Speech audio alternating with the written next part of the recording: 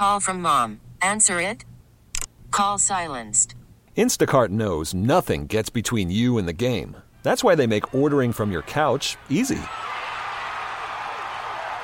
Stock up today and get all your groceries for the week delivered in as fast as 30 minutes without missing a minute of the game.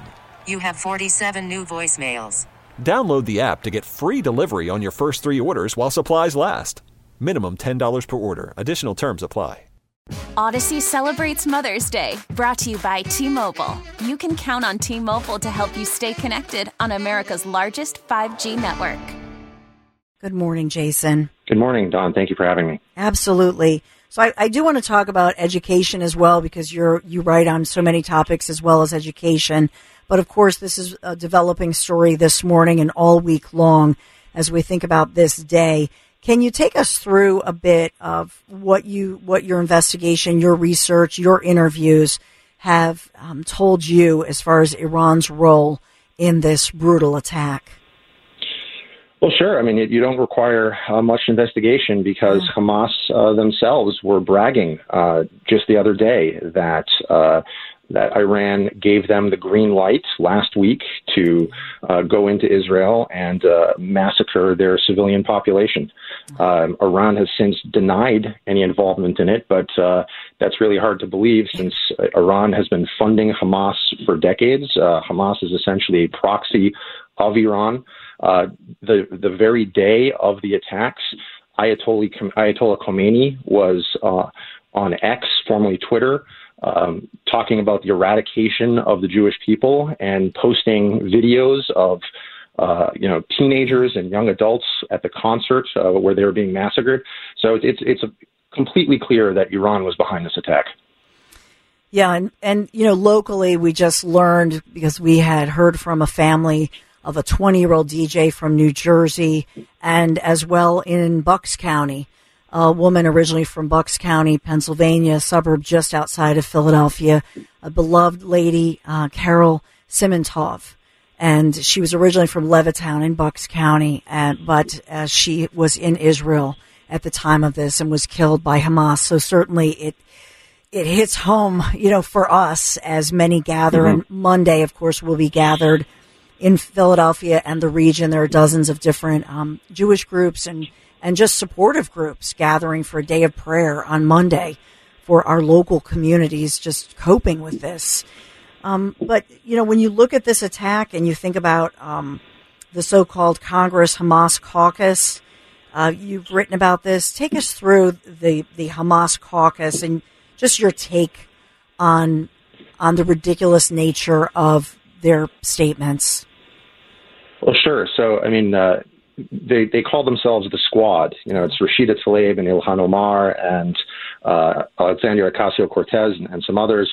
They really should be called the Hamas Caucus because they have been doing nothing but defending Hamas, defending these brutal attacks, and putting the blame for the attacks entirely on Israel.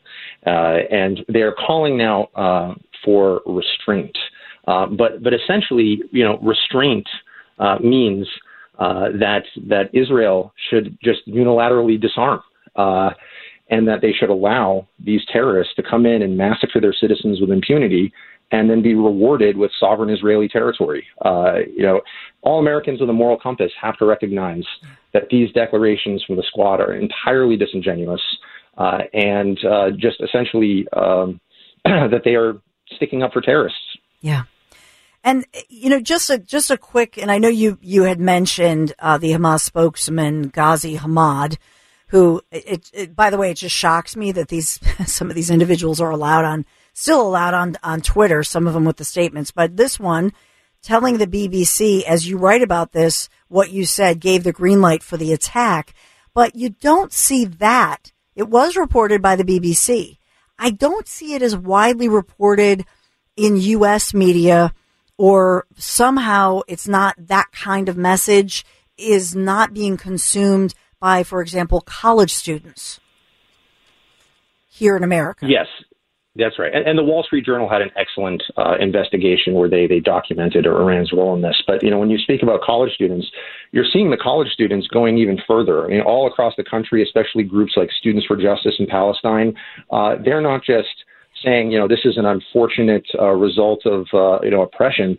They are glorifying Hamas as liberation fighters. They've referred to, in one SJP chapter, they spoke about how great it is that they finally showed the creativity necessary, to take back their land. And many of these are actually foreign nationals. A number of the students who are saying that when they come into this country, they sign a document that says they will not provide any support to terrorist organizations. It's something that our leaders should be looking into, whether these students are actually violating their student visas by coming here and agitating on behalf of terrorist organizations. Oh, Jason Bedrick, what a great point you make.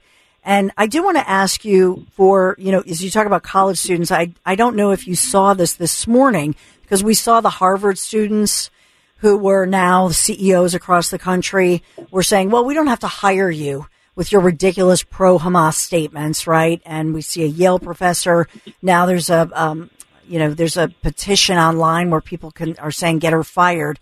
But even here in Philadelphia, there's a heavyweight Penn donor who, by the way, chairs Wharton's board of advisors, asking that Penn's president and even the board chair resign because of the way they handled last month the Palestine Rights Festival and just ultimately talking about anti-Semitism essentially on campus and holding these individuals responsible. I mean, as somebody who writes about education and who looks at the big picture of students, education, take us through your thoughts on this, if you would, Jason. Sure. On college campuses today, you often hear about, seminars on microaggressions. And, if you ask somebody, where are you from? This is a microaggression because it implies that they're not from here, which is ridiculous. But there are all sorts of, they're very, very careful with their campus speech codes. People are getting in trouble all the time for, misgendering someone if they identify as a they, them, and you refer to them as a he or a she. But when it comes to outright calling for the massacre of civilian populations, defending it as legitimate resistance, all of a sudden these universities start talking about free speech. I mean, it's amazing. I'm a Harvard alum. I've never been more ashamed of my alma mater. The president of Harvard just today issued a rambling statement where she talks about how committed their college is to free speech when the Foundation for Individual Rights in Education just a few weeks ago gave Harvard the lowest score out of any university in the country for their record of protecting free speech. It's entirely disingenuous. They're giving free speech to the defenders of terror and mass murder, but not free speech to somebody who wants to say, somebody with male genitalia is a man. It's just totally absurd and backwards, and it's time to start defunding the universities. And I know that on Twitter that WSJ, the Wall Street Journal opinion, the moral duty to destroy Hamas, and that's what you're referring to, the must-read article. We're talking to Jason Bedrick, Heritage Foundation Research Fellow in the Center for Education Policy at the Heritage Foundation. But as well, Jason, you've served so many different jobs as, for example, a member of the New Hampshire state legislature. So you've been a lawmaker, a Republican representing Windham, New Hampshire, research fellow at the Heritage Foundation, and an adjunct scholar at the Cato Institute Center for Educational Freedom. So you have such I think you give us such a great perspective with all of your background, your various background. We think about in Pennsylvania, we had a promise from our governor, Josh Shapiro, who had promised school choice and some vouchers for the neediest of families, especially in places like Philadelphia and Pittsburgh, where we have failing school. And that has been caught up, I believe, privately to the dismay of Governor Shapiro, who, yes, is a Democrat, is considered a very moderate Democrat, but more progressive liberals have gotten hung up in that. And where are we on school choice in the nation? I know you have a big opinion about school choice and what it means for America's children. Yeah, absolutely. I've been working on the school choice issue for 20 years now, and this has been the biggest year the school choice movement has ever had. Just 3 years ago, there wasn't even a single state that offered a publicly funded school choice option to every single child. As of right now, there are 9 states that either currently have a universal school choice program or have a law that is phasing into universal over the next few years. There are a few other states like Indiana that come pretty close. And right now, Texas is in a special session with Governor Abbott to hopefully pass a universal education savings account bill, like the one that Josh Shapiro was talking about, a more limited education savings account. This is not to be confused with college savings accounts. A K-12 ESA would allow families to tap into a portion of the state's funding per pupil and use it to pay for things like private school tuition, tutoring, textbooks, homeschool curriculum, online learning, and more. So they can really have the freedom and flexibility to customize their child's education. And yeah, it's really unfortunate. The bill, it was a budget bill. It was a part of the budget. It was something the Republicans in the Senate really wanted. The Democrats voted for it, but they, in the House, but they made a deal, it looks like, with Governor Shapiro only to pass the bill if he would then line item veto the school choice part out of it, depriving students who had fallen behind due to the COVID closures from an opportunity to be in a better learning environment. It's a real shame. Yeah, it is. I hope, I have faith, I hope that they can revive that. But to your point about how critical this is, you know, for any of us who have kids, we know even a half a year or a school year is so critical, especially in a place like Philadelphia where our mandates were some of the strictest in the nation. Our kids here have years of learning loss. I just want to point people to your great article and your key takeaways in your heritage.org, Heritage Foundation entitled Scandal Arizona Families Are Educating Their Children. And that's really where you're talking about a scandal is what ESA parents can buy. Can you take us through your piece on this, Jason? Sure. There's a local group called Save Our Schools. Interesting. It's not Save Our Students. It's Save Our Schools. And they have been 100% against the ESA program for more than a decade, ever since it was enacted in 2011. And there was just a report released by the local ABC News affiliate that went through what the families are spending on. Now, about almost 90% of the spending is on traditional academic expenses, such as, tuition and courses on history or English language and so on and so forth. But about 10% was spent on what they're calling academic extras.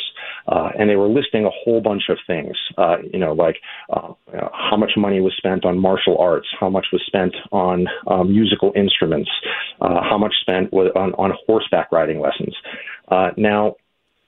So they're like, oh, what a scandal. Our schools are underfunded and these families are buying karate lessons. Well, what I did is I showed actually all of these things are in public schools around the state. Yeah. Martial arts is often used for physical ed requirements. There are schools that are spending lots of money on various musical instruments. And almost all of the horseback riding was actually equine therapy for students with special needs, particularly students who have cerebral palsy. And it really rewires the brain to allow these students who otherwise have difficulty just walking around to get to the point where they can even play on a playground with their classmates. So yes, they're trying to say it's a scandal, but what they really mean is that families are using ESA dollars to appropriately educate their children. Well, Jason Bedrick, you can find Jason at Jason Bedrick. And just your work you do great work. I hope you come back. I hope we can continue the conversation. But Jason, thank you so much. I really appreciate you. Thank you so much for having me. Odyssey celebrates Mother's Day, brought to you by T-Mobile. You can count on T-Mobile to help you stay connected on America's largest 5G network. Hey, Rob Bradford here. I have set out on a mission with my good friends at FanDuel to prove what I have known for some time. Baseball isn't boring. Now I have a daily podcast to prove it with some of the most notable people in the baseball world, screaming baseball isn't boring from the mountaintops, or at least agreeing to come on our show. Players, managers, GMs, and yes, even the commissioner of baseball, Rob Manfred. It has been a constant wave of baseball's most powerful voices. So join the revolution. Subscribe and soak in Baseball Isn't Boring. Listen on your Odyssey app or wherever you get your podcasts. You'll be glad you did.